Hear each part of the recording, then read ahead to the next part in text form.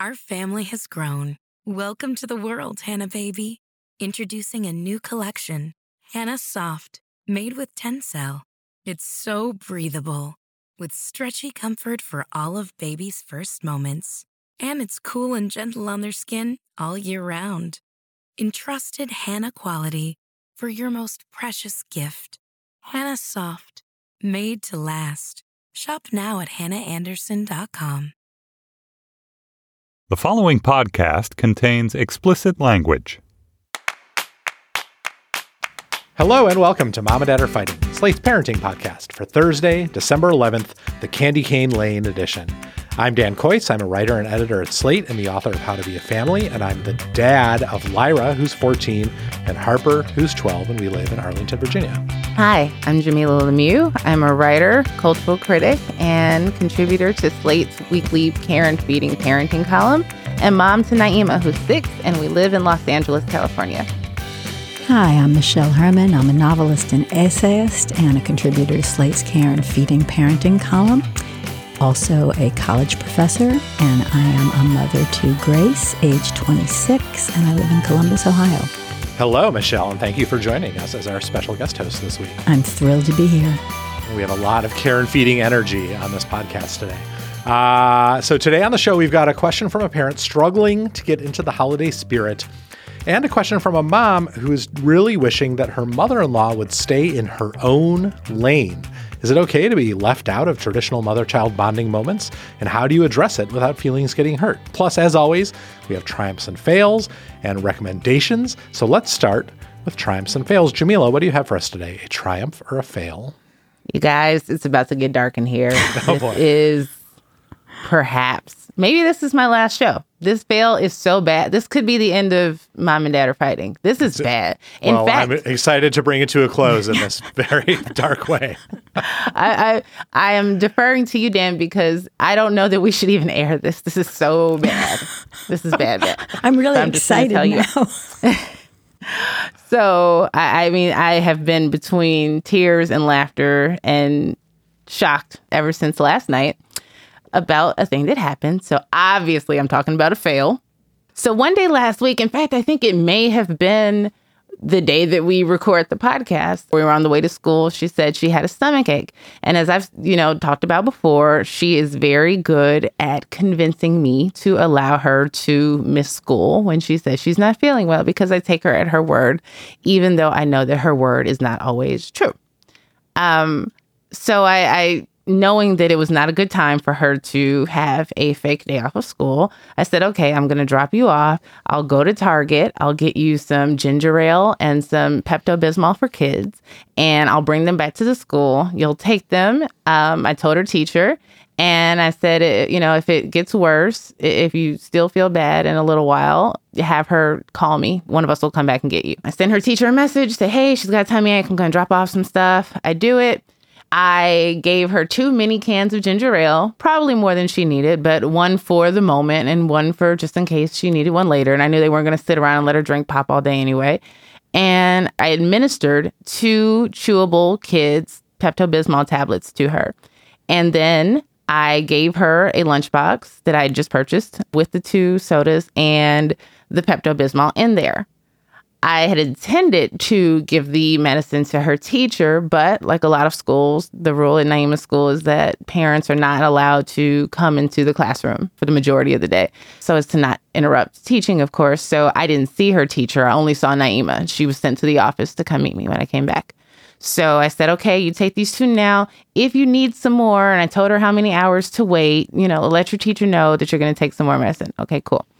So maybe her dad picked her up that day, and I pick her up the following night, and she says, oh, I can't find the lunchbox that you just bought me. I said, what happened to it? I put it in the lunchbox pail and it didn't, I looked for it and it wasn't there. Okay, fine. So I don't think again about the Pepto-Bismol. Yesterday, almost a week later, I pick her up from school and she's triumphant. Oh, look, I found my lunchbox. Oh, great, Naima. Thank you. This would be like the 4th lunchbox that she's lost this year. So I was happy to see it make its way home. And so we get home and I'm cleaning out the lunchbox. I find the Pepto-Bismol in there and the canister is empty. There were 24 Pepto-Bismols for kids. Mm-hmm. in this container when I gave it to her, or 22, because I'd given her 2. I said, Naima, what happened to the rest of the Pepto-Bismol? Well, my stomach was hurting again. I said, okay, but wait, you misplaced your lunchbox. When did you have time to take all of these? You're only supposed to take up to 6 in a 24-hour period. Oh, well, I took them like every couple of hours. I said, but you're only at school from like 9 to 6. And so you're saying you took them every day last week? Yeah. I took some every day. Naima, you didn't have your lunchbox, but for one day. So, oh man, with a lot of teeth pulling, I was able to determine and get a confession that my child ate 24 Pepto-Bismols in one day because they tasted good. But 24. But wait, 24. but she's fine, right? She is, and like. I hope so. I mean, I called poison control. You see, when you began by saying this was going to be dark, I was sure where we were going was that she had like appendicitis or something, and you felt like I thought it was that she had sold the Pepto-Bismol to her classmates. So this is where our brains go, okay? I thought your fail was that she was genuinely sick. And she might be a drug dealer. She ate 24 Pepto-Bismol. We don't know what this is going to. This has never happened. What did poison control say, Jamila? So, he asked how much she weighed and how old she was and asked me to confirm the milligrams in each tablet of calcium carbonate on the container is 400. And, he said she feels okay. She's fine. And, it's been a week. She's okay. If there was, a serious stomach ache or some sort of, bowel issue last week, that would have been different. But she's fine. And I hope so, because who knows what's going on in that tummy of hers with those 24. Yeah, I really think it would have been more immediate. I do, because I mean, this is not the place to tell the story, but I have an aunt fail of doing something like that to my nephew many years ago, and it was an immediate response to the overdose of drugs. What's happening inside your daughter's tummy is that it is unbelievably coated with pink protection. Yeah. And she will never have a stomach ache again as long as she lives. This is good because she routinely tells me that at school, like, oh, I ate, like a grilled cheese and chocolate milk and bananas and spaghetti. So it's like you needed all of this. That's right. But like... It wasn't to be cumulative. It was supposed to be like 2 a day. So what I'm mostly freaked out about, I think she's fine. Even though she had been complaining about a tummy ache for a few days afterward, one, this is somebody who complains about those things a lot, particularly if there's something going on she doesn't want to be doing. And so she probably did have a tummy ache. She had 24 Pepto-Bismols. But what terrified me is that earlier that day, she had a headache, I hope, and hopefully not from calcium overdose from last week. I gave her 2 children's chewable Tylenols. And granted, that's a very different container. It's not something that she could open. And I'm surprised that the Pepto-Bismol container was so easy for her to open herself. But it's the same type of medicine. It's a chewable tablet. It's a grape flavored. And, I had to tell her, I said, Naima, if you had done that with this, you could have killed yourself. Like if you had taken 24 Tylenols, this would be a different conversation. And they taste the same. Pepto-Bismol actually tastes worse. It's disgusting. I can't believe it was that good. It was so good to her that she put aside everything she knows about anything, eating in class, having candy, medication, like all out the window. Like imagine risking it all for Pepto-Bismol. I cannot wait till she's like 25 and writes a novel with the Proustian Madeleine being a Pepto-Bismol chewable tablet that brings her back to her childhood in LA. I agree that that's the scary part of the fail, that it could have been some other medication that she so obviously disregarded all aspects of good sense to chase this one thrilling high. But at the same time, like, when I was a kid, I would down like whole bottles of Tums because they were like the closest I would get to candy. Oh, no. And they would just be like sitting in the medicine cabinet. I'd be like, oh, these things taste great. And I would just like chow down on those things. And I'm fine. Your daughter's fine. The next time she says she has a stomach ache, you can be like, you can't have a stomach ache. You had all that Pepto-Bismol. Do a couple jumping jacks, let it move around your stomach. That's right. That's right. Reactivate it. All right. That is a fantastic fail. We are going to include it in the show. This will not be the final. Mom and Dad are fighting. I commend you for the thoroughness of your fail. Great job. Thank you. Michelle, do you have a triumph or a fail for us today? I have a triumph. I'm trying to decide if it's going to sound like a fail to people who don't have grown children or if it's just a kind of a subtle triumph. So the background is that my daughter and I were always very close. And when she left home way back in 2011 for college, she was really bad about staying in touch. This was an issue from the beginning. She would go for weeks without calling and sometimes wouldn't even answer texts. And it was an ongoing thing. We talked about it and she made resolutions about it. And eventually I kind of got used to it. Anyway, we fast forward. She's grown up. She's out of college. She lives in New York. And she still is not great about keeping in touch. And this went on for the first few years. She would sometimes text, but we would often go a month without having voice-to-voice conversation, which was very hard on me.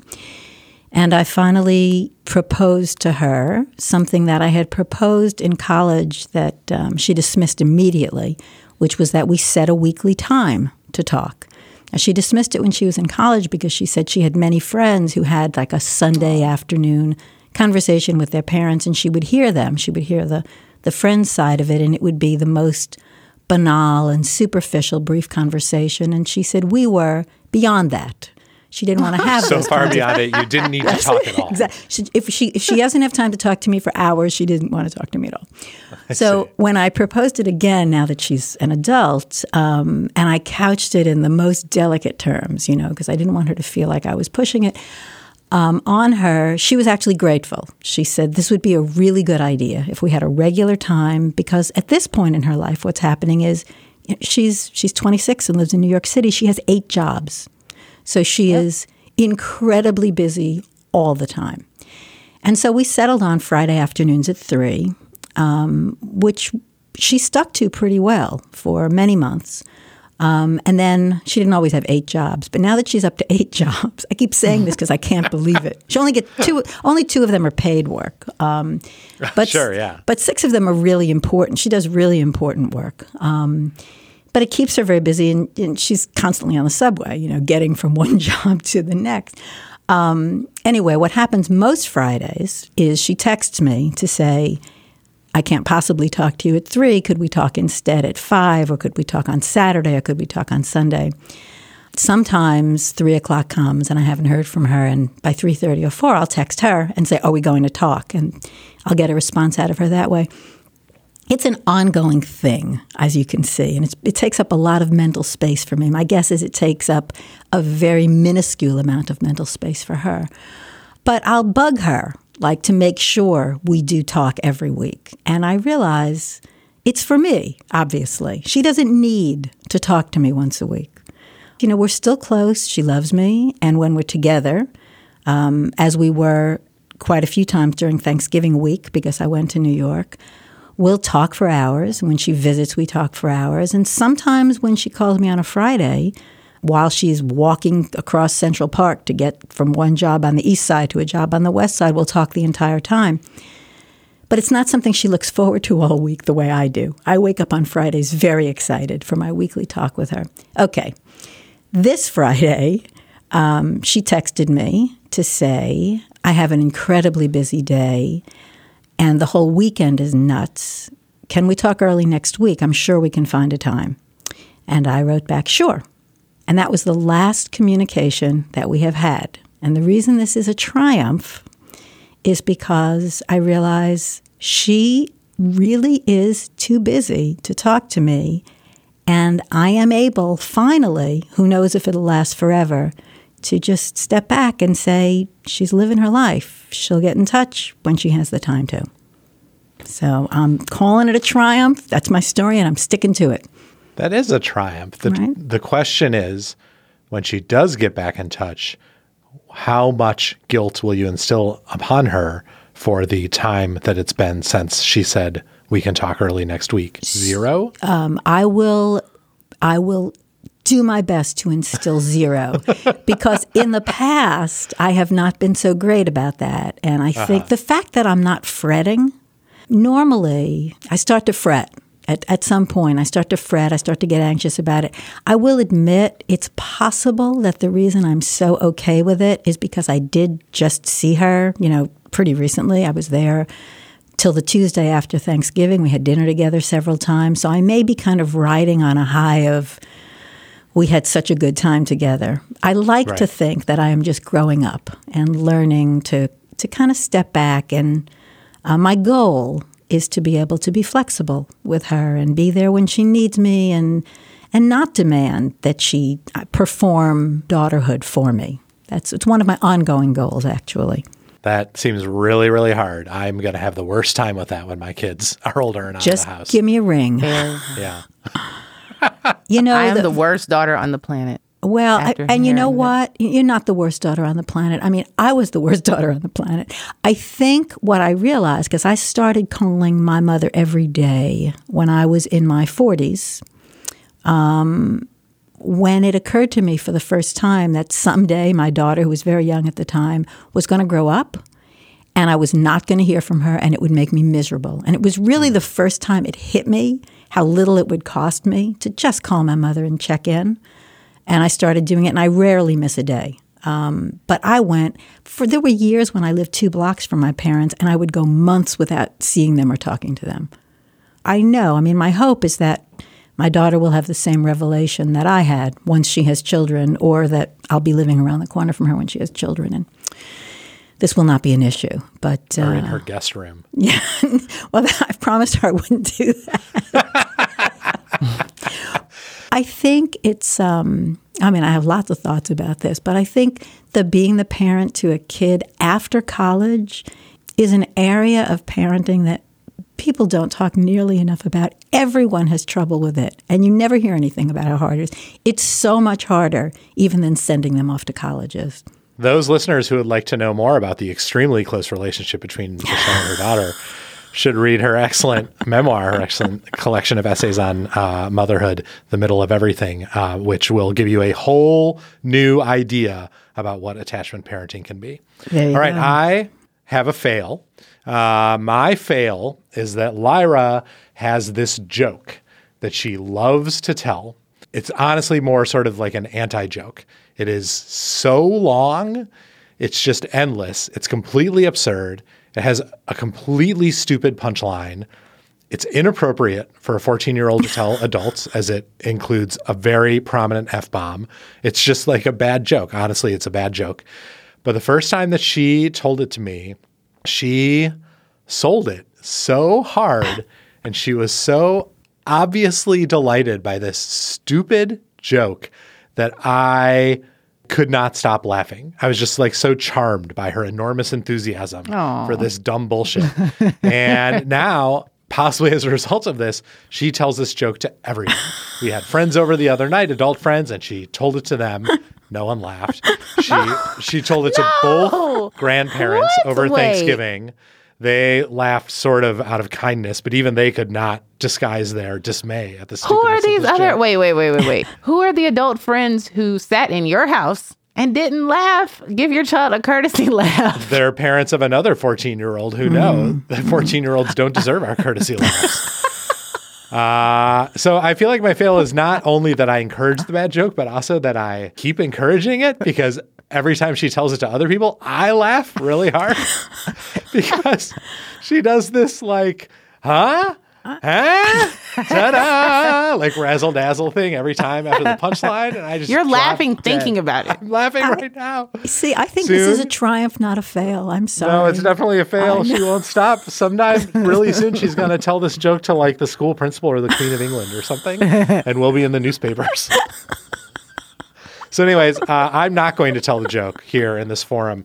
Listeners, if you want to hear the joke, sign up for Slate Plus.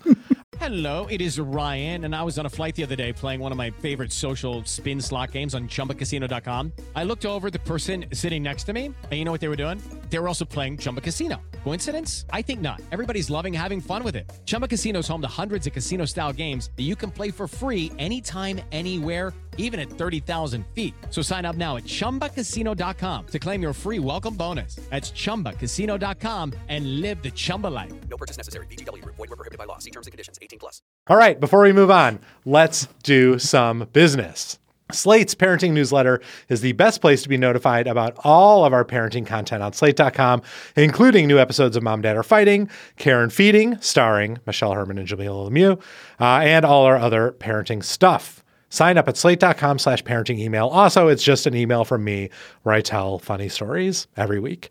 Also, check us out on Facebook. It's where we find a lot of our questions for the show. It's where we talk about the show and the dilemmas that come up on it. And it's where we ban people who are jerks. Just search for Slate Parenting on Facebook. It's a really fun community and easy to find and easy to get into.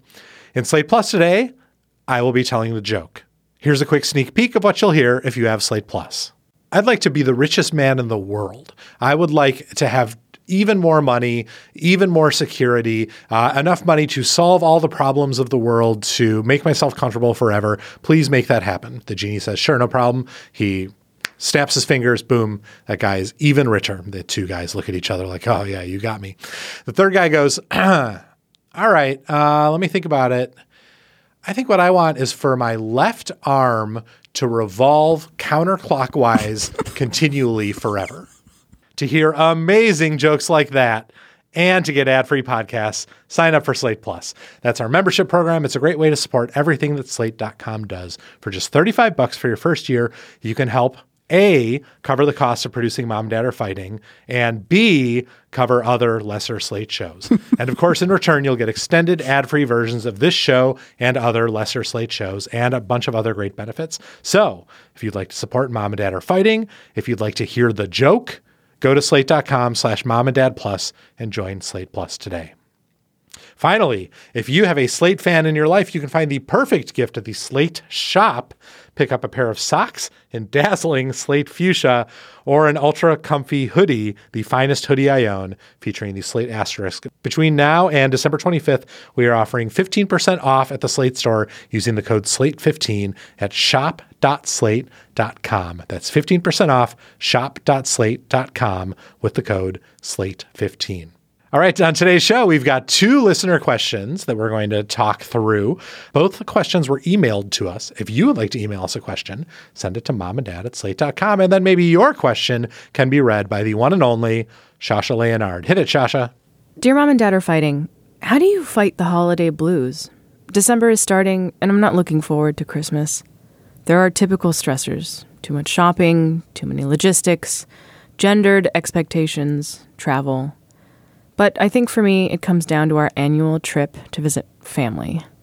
My husband, 10-year-old, and I travel several hundred miles to visit my parents, siblings, nieces, and nephews for Christmas each year, and it's so hard. We all love my family, but I always feel so stressed. My parents live in a cold part of the country, in a very rural area. There's nothing to do but hang out at home with family. There are no convenient hotels and few activities. It's cold, dark, and cooped up. The boredom drives us all nuts. My son loves seeing his cousins, but disruption to his routines causes huge emotional outbursts or hyperactivity. He has ADHD and anxiety and is in therapy. I also have a chronic illness, and at the end of this, I'm usually feeling exhausted and sick. I don't really enjoy my Christmas presents, and during the celebration, I'm always on guard for my son to melt down. I don't want to stop visiting my family. I love them dearly, and school schedules mean that this is the only time my son can see his cousins during the school year. I just wish I could enjoy it more. Christmas gets me down. Good Lord, Shasha. Put a lot of razzle-dazzle on the letter with that delivery. I feel impassioned read. Oh my gosh. I feel so sad now.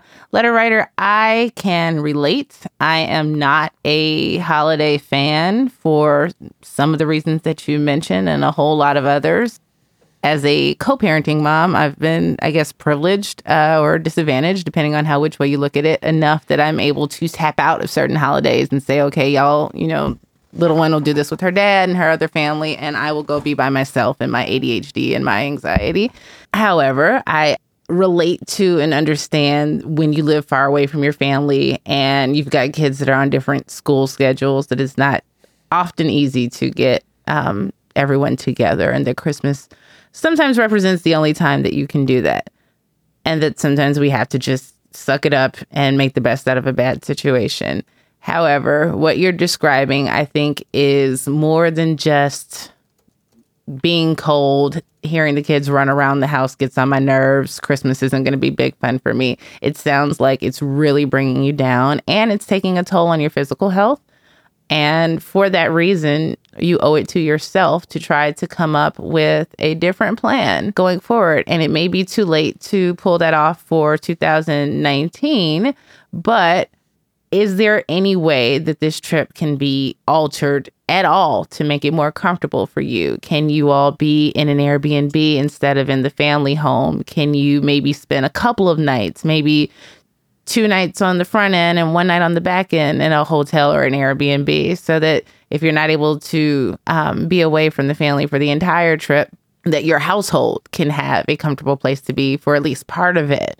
Can you switch things around and do the annual trip during the summer when the kids are likely to be out of school and out of school for some overlapping period of time in most cases, unless some of them are at a year-round school, but that's not the norm. So hopefully there's some period of time in the warmer months where perhaps you all can convene. You did say there are no convenient hotels, but perhaps there's an Airbnb available. There are folks that take advantage of the fact that when there aren't hotels available, that there's still people who may need a place to stay. Can everyone go to a hotel or an Airbnb?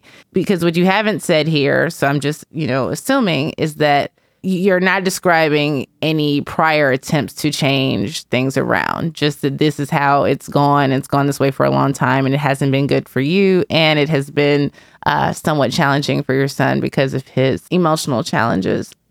I don't think you should decide that this is just what Christmas has to be, and you have to make the best of it. I think that you should try to change things around.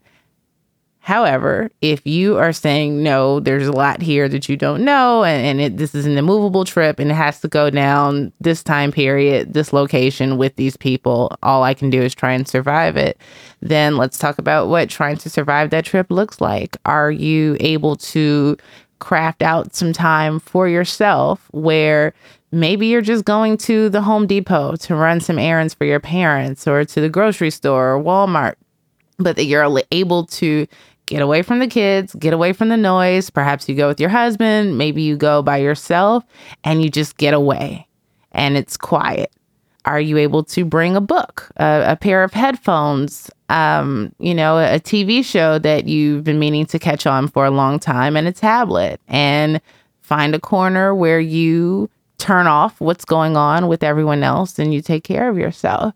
You didn't say much about your parents and their personalities, but I'm hoping that with them knowing and your siblings and your husband would all know that you are living with a chronic illness, that you require some accommodations, or they should know that you require some accommodations that may be a bit different than what other folks visiting the house need. So if you're always exhausted and sick by the end of the trip, then this needs to be a more restful trip for you. You can't be the one first out of bed making Grand's biscuits and bacon for everyone. You can't be the one who stays up to wrap all the presents or put all the toys and things away or make sure that the house looks good for the holidays. Some other folks may have to step up and support you, but you have to, as best as you can, in this cold, dark, and loud house, find some quiet.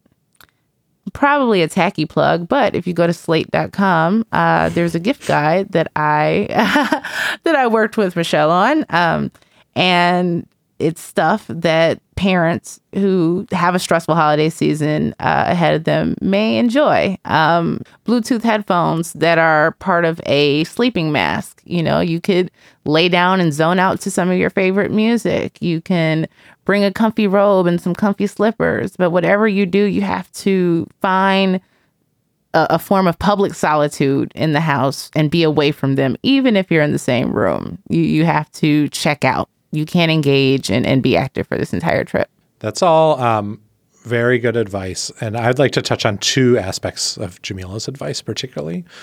The first is this question of, can you change up this trip? Can you change up the Christmas experience in a major way that might make it a lot different for everyone?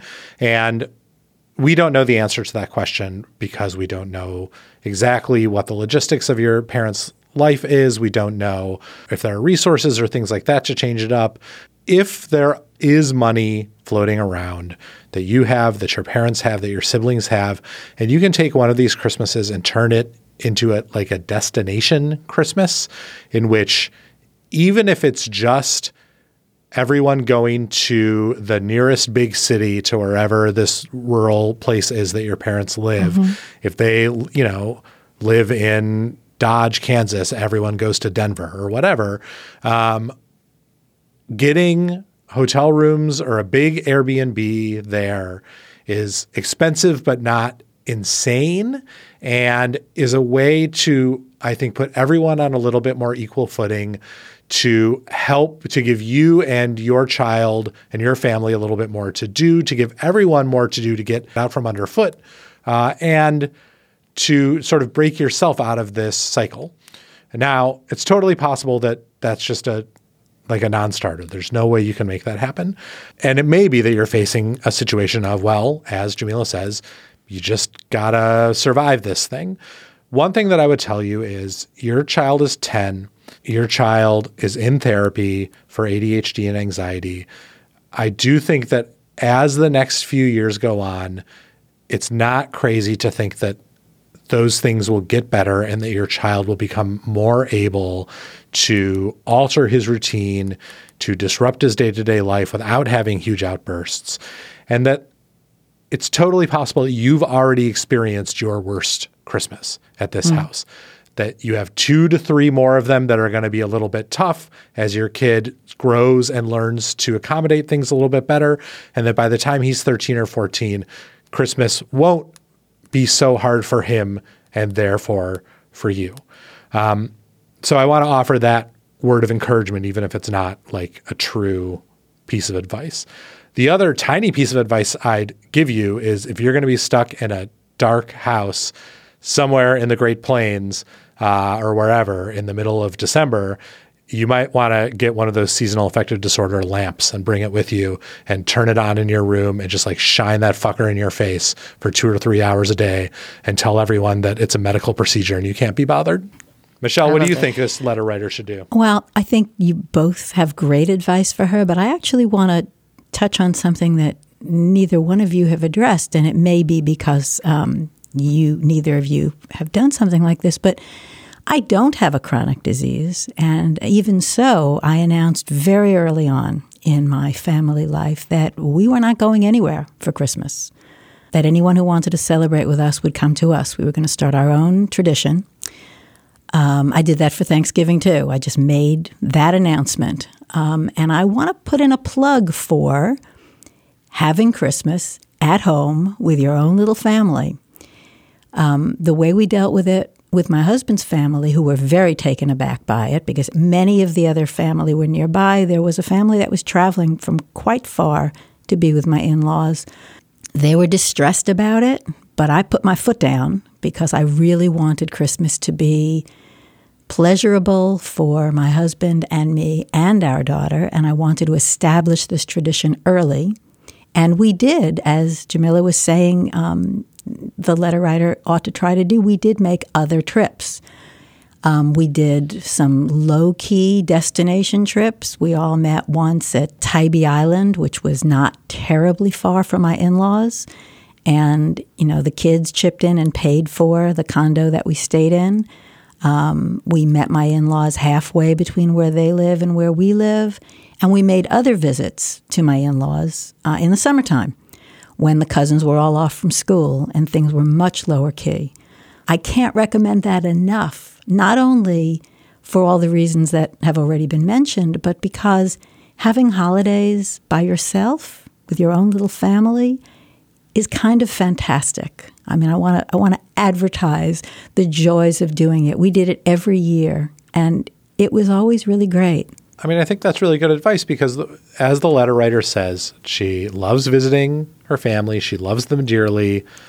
But the thing that makes it bad is in some respects the Christmasness of it, right? It's the pressure and the presents and the chaos and that it's the winter and that you're stuck in the middle of nowhere in the winter.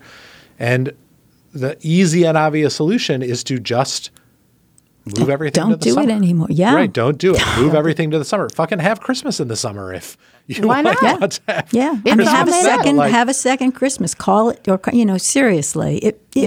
I really cannot recommend it highly enough. And to this day, I mean, my kid is coming home, bringing her boyfriend. We're going to have, Christmas in Columbus. And it is just us. If other family wants to, they can send presents. And we do. We see the others at other times. I say do it.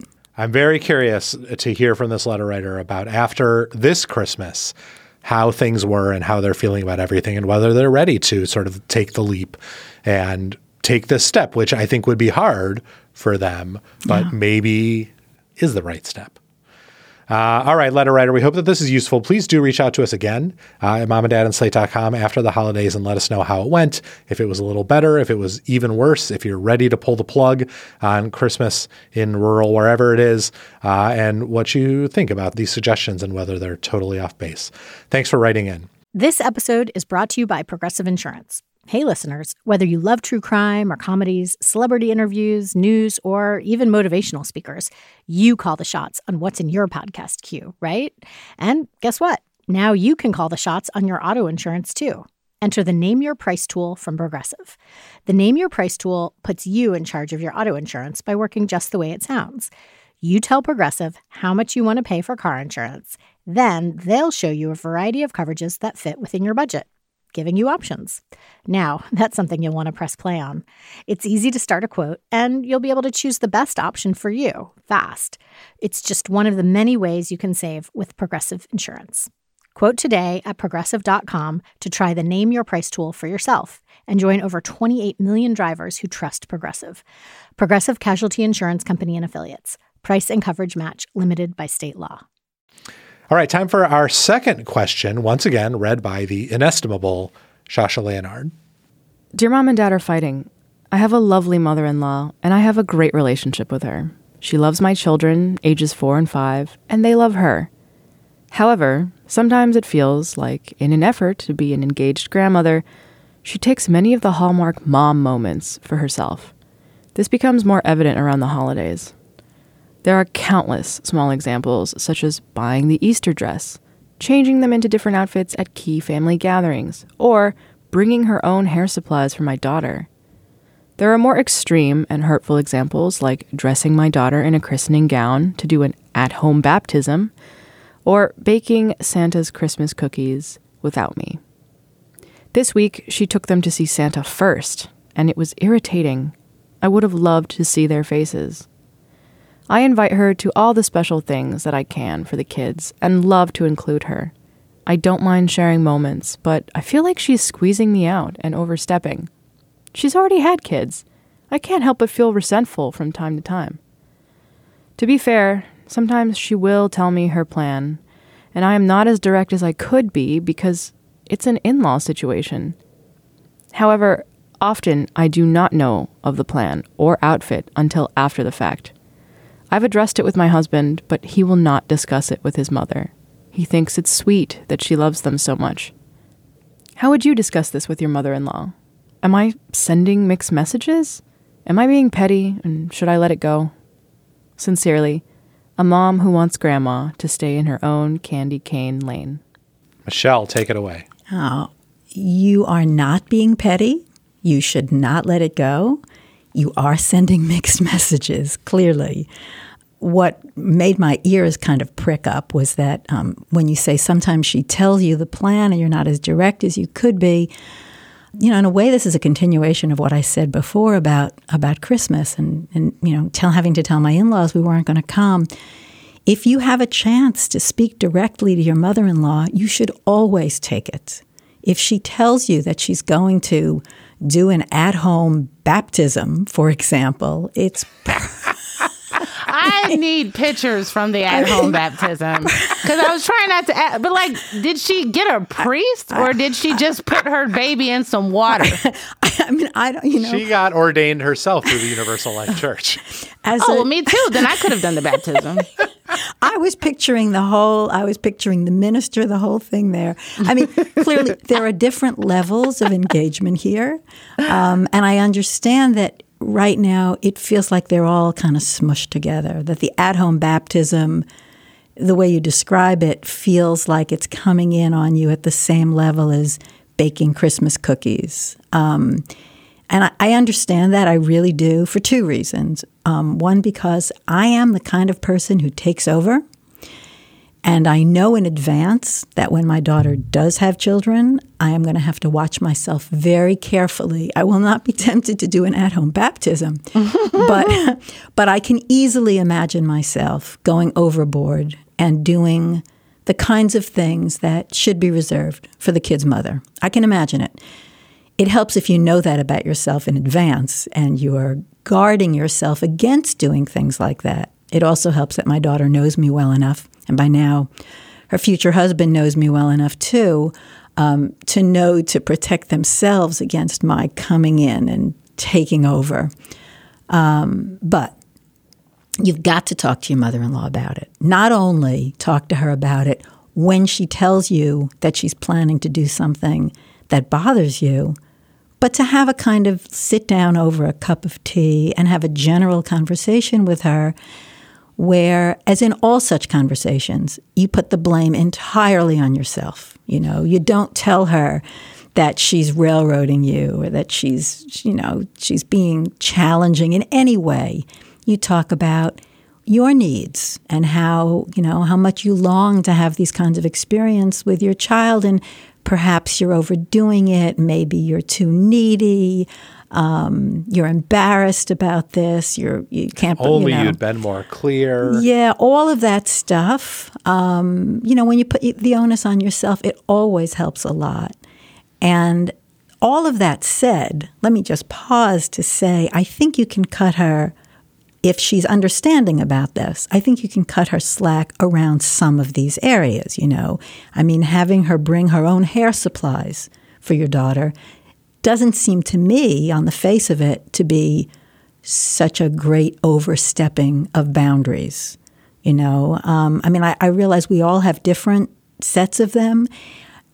Listening to this letter being read, I remembered something that I don't think I've thought about at all. So in years, my in-laws, we don't see very often. They live in a very rural area, very far away from us. And they only visited us twice in the entire time my daughter was growing up. And I suddenly remembered that the first time they visited, my daughter was still a baby, and we had never used a stroller. I always wore her when we went out with her, either in a front pack or in a backpack, or I carried her in a sling. And we had this snazzy stroller that my parents had bought us, which later we used a lot when we went and lived in New York for a year. But in Columbus, Ohio, it wasn't especially necessary. And I was upstairs working, having left my husband and his parents to chat, and I came downstairs and discovered that they were outside, that my mother-in-law had strapped the kid into the stroller, and they were taking a walk. And I freaked out. I completely freaked out that her first stroller experience. When I think about it now, I can't believe I cried. Because unlike you, dear letter writer, I was not cautious with my mother-in-law. I yelled at her. And I told her how angry I was that she put the baby in the stroller for her first stroller ride without me. I haven't thought about it in years. Now that I'm thinking about it, I feel really bad that I yelled at her about that. What a stupid thing to care about. But the truth is, when you have a little kid, you both must feel this way. You care about all kinds of weird things. Yep. And firsts really feel like they matter, right? Sorta. Well, but yes, yeah. But I'm saying I'm putting the stroller in the category of the hair supplies. I understand. But I do think you can sort these things. The way I handled it with my mother-in-law was totally wrong. I'm not advising it. But I do think there's something in between not speaking up when you have the chance to and then yelling at someone after the fact. There's definitely I bet she never did that again.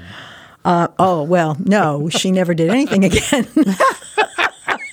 I think, unfortunately, I terrorized both her and my mother, to tell you the truth, about, doing anything first for my daughter. This is interesting. Like, my impulse upon reading this letter was to look at all of these things that this mother-in-law is doing and to be like, oh my God, thank God someone wants to do this with a kid and I don't have to. I don't give a shit about going to Santa or, getting all the different outfits at key family gatherings or the Easter dress or stuff like that. And so I just had this vision of and I didn't really even have to think when my mother-in-law often took the initiative and did stuff like this with our kids, with or without asking, I was always like, great thing for you to do with your grandchildren that I have zero interest in doing. And I know that this is not applicable to this letter. And I know that wait a minute. This woman cares about this stuff. Did their mother feel the same way that you did? That was the question I had. Yeah. Yeah, for the most part. Yes. Really? Yes. Well, so clearly this is a matter of temperament, right? Right. And interest. Because Easter, dresses and Santa pictures and hair stuff, all that's me stuff. These are things that are specific to me. There are a lot of things that my little one's grandmother, my mom or her dad's mom or her stepmother or anyone else could, take on that I wouldn't care about. And I'm sure we'd all say there's some stuff, that comes with parenting that we're not terribly invested and interested in. I think it's that a number of these things are things that the letter writer really would have wanted to do with her children. However, I wonder how many of them fall in that category, and where is there I'm just tired of you and your overbearingness. So even the thing that would have been great for you to take on is now part of you not, respecting the boundaries that I didn't set. Yeah, which is why I think that's very true. Yeah, which is why a conversation is definitely in order, right? Because she's conflating all these different things, it's really hard to know if there are areas that she'd be okay with. I mean, man, I would have been really happy if somebody took my daughter to her first football game or something. Luckily, I didn't have to do it either because she didn't care. But, things that don't matter to me. If someone else had taken her to her first rock concert without letting me know, I would have been pretty pissed off. Right. That was a very special thing. And I'm sure, Dan, for you too, right? If somebody took your kids to a concert for the first time, wouldn't you have felt like that was something someone did? The parent of a friend invited Harper to what would have been her first concert. And in order to make sure that was not her first concert, I got tickets to a concert before that one. So you get it. I could take her to. So you get it. So it is exactly what, right? It's the stuff that we care about. Yeah, but I was still being petty. I don't think so. But I don't think so. I think why is that petty? I mean, if it's going to be a special thing between you and your kids, and they're always going to remember it. I mean, my daughter will never forget her first concert. It was a really big deal, and I am really glad that I was the one who took her to it. That is all true, but there's a line in this letter that I really want to call people's attention to, which I think is important, which is what her husband said when she got into it with him about this. Right. He thinks it is sweet that she loves them so much.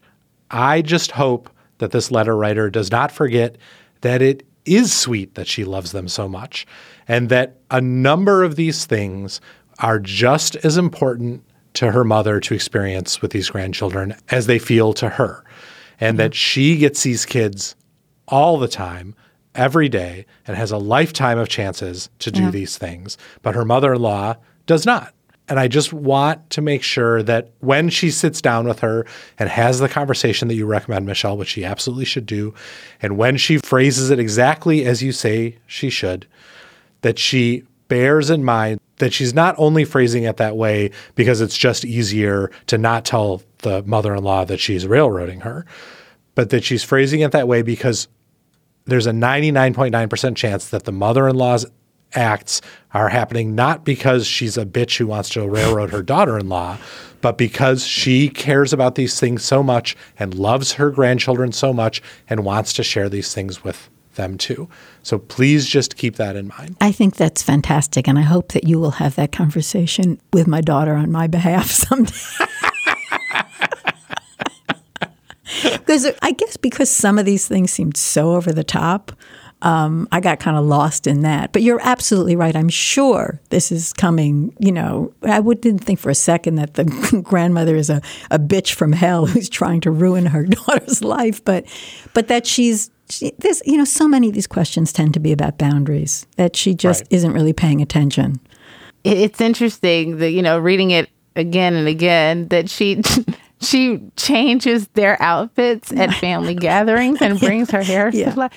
Which I first read it, I was like, okay, she buys some clothes and hair stuff. It's like, wait, no. So I've gotten my daughter ready for the day, and we're at dinner, and Grandma's like, oh, thank God you're here. Come here. And she takes her in the bathroom. Yeah, that would really piss me off. That would because there's so much about that that's wrong. But whereas I would just be like, you have some clothes you want her to wear? Great. Go for it. I don't care what she is wearing. If it is important to you, go to town. Go ahead. Speak for us, mothers. Speak for us, dads and moms. As someone who, there are times like I've picked up my daughter from her dad, or like we've met up at the mall. Like she spent a couple days with him. Now she's coming back to my house for a few days, and I've had an outfit in my bag, and a brush, and a comb, and a barrette, because I was like, I knew that what I was going to get was not what I wanted for her to be that day. And what maybe perhaps what she likes how I dress her up and do her hair and stuff. It's our thing. And I think that I would wager that this mom and mother-in-law, she says they have a great relationship, but I think that they have a polite relationship. Yeah. Which is different than having a meaningful one, where they've really connected and bonded over certain things. Because I think that if they and not saying that you have to or that you should, maybe they live in different parts of the country. Maybe they are so completely different from one another that they've stayed on their, opposite sides of this man's life as best as possible to keep the peace. But you can share in the Easter dress Christmas cookie stuff together too. You can negotiate what are the things that these are probably things that either maybe she doesn't have daughters and always wants to do with daughters, or she misses doing it with her own daughter and she wants to do it with yours. But remind her that these are special, important things for you to do with your daughter too. And perhaps you picked out that dress because you liked it, or your 5-year-old picked out that dress because she really liked it. And so when Grandma comes in with a bigger, fluffier dress, she may feel that she had to let you put it on as opposed to wearing the thing that she really wanted. But which is fine. Who cares? Let Grandma put on a big fluffy dress. Who gives a shit? Dan, most of the time, yes. Dan, most of the time. Here's what you're reminding me of. I know when my daughter was little, people always want to hold your baby. Yeah. And I never wanted anyone to hold me. I didn't want strangers to hold me. People would say, oh, can I hold her? She's so cute. And I didn't want them to. And I mentioned this to an old friend, and she didn't understand why because she also had a small child, right? She didn't understand why it bothered me to hand the baby off. And I said, well, how would you feel if people said, oh, your husband is just so adorable. Would you mind if I just kind of cuddled with him? And she said, if I was supposed to hold my husband in my arms all fucking day, I would be grateful for the offer to have strangers cuddle. Clearly we think about these things very differently. That's all I'm saying. I think we all agree, however, that the at-home baptism is insane.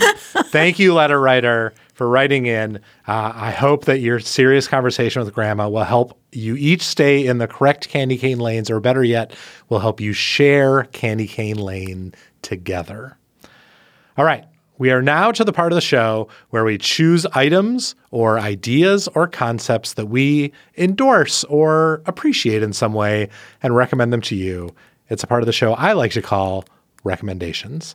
Michelle, what are you recommending today? So my recommendation is for the parents of other adult children. Ask your kids for advice, and not advice. Don't cheat and ask them for advice about stuff having to do with tech, because we all know that our kids know more than we do about that. I mean, acknowledging the fact that there are going to be some areas that your kids know more about than you do. They have different life experience than you do. In some cases, they have much more sophisticated experience in some areas than you do. And there are things that people in their 20s and early 30s know a lot more about than people who are, say, over 50 do. It doesn't happen enough. And I think it's something that those adult kids really appreciate, not to mention that we actually would learn something from them. That's a great recommendation. I would expand that a little to say that asking teenagers for advice is great. Sometimes the advice is awful, but often it's pretty good, and it really means a lot to them to be incorporated into decision-making in that way, and they take it very, very, very seriously, as I'm sure adult children do as well, and I like that a lot. Also, I mean, obviously also ask them for tech help. You have to do that. I don't know. I've been my parents' IT person for decades, and I don't know anything. It's very sad. Jamila, what are you recommending? So related to being the tech help, one of my best friends, and we've been friends since we were 8, went to college for like computer operated business systems or something. There was something computer related to her major, but she was definitely not studying the insides of computers. She was learning how to make a bunch of money in corporate America. And my mom, I remember once, like, maybe right after college, she was complaining that her computer wasn't working. And she was like, well, call Stephanie. I was like, what do you mean? She was like, well, she studied computers. And like, that's been a running joke for many years. That every computer science major in America just nodded their head. They're like, yeah, that fucking happens to me all the time. What's funny is that she probably could fix whatever problem it was, because I'm sure it was something along the lines of the little sun button. Push it again. There's your screen. It came back. Okay. My recommendation this week is a book. I'm recommending How to Be a Family. The Year I Dragged My Kids Around the World to Find a New Way Together by Dan Kwa. Which I want to second that recommendation. It's such a good book. So I don't know if it's a good book. I can't say that, but I did. But I just purchased it. And with the intention of, one, of course, reading it and supporting my colleague and editor. And two, I am not terribly active on the Facebook page for a number of reasons. I honestly just don't use Facebook very much. It was one of my goals going into January that I'd be more active with the Slate Parenting Facebook community. And I thought that if other folks buy the book, we can, and I don't want to set up something as rigid as a book club, but we can just talk about it. So that way, is it good or not? I don't know, Dan, but we're going to tell you on the Facebook page that you moderate. I can't wait for you to tell me all the ways that the book fell short in your estimation. Thank you. That is a very sweet recommendation, both of you. My recommendation is obviously also to buy my book. But in addition, my recommendation is, so listeners will remember that starting this summer, we started watching the world's greatest ever television show, Buffy the Vampire Slayer, with our kids. And it's been an enormous success. They are crazily into it. We are in the middle of season 3, just watched This Year's Girl, which Buffy's fans will remember as an episode that ends in a huge cliffhanger. And now my children are driving me insane because they want to know what happens. And we didn't have time to watch the show last night. But this Saturday is the 20th anniversary of the airing of one of the all-time great Buffy episodes, Hush, a season 3 episode that was nominated for an Emmy for its writing. It is a Joss Whedon written episode that takes place in a Sunnydale in which monsters have stolen everyone's voices. So the entire episode is basically a silent movie conducted between all the characters. And it is a great episode of the show. It is a great episode of TV in general. I think one of the all-time great single episodes of TV in TV history. It also is a great kind of introduction to the show and what is fun about it.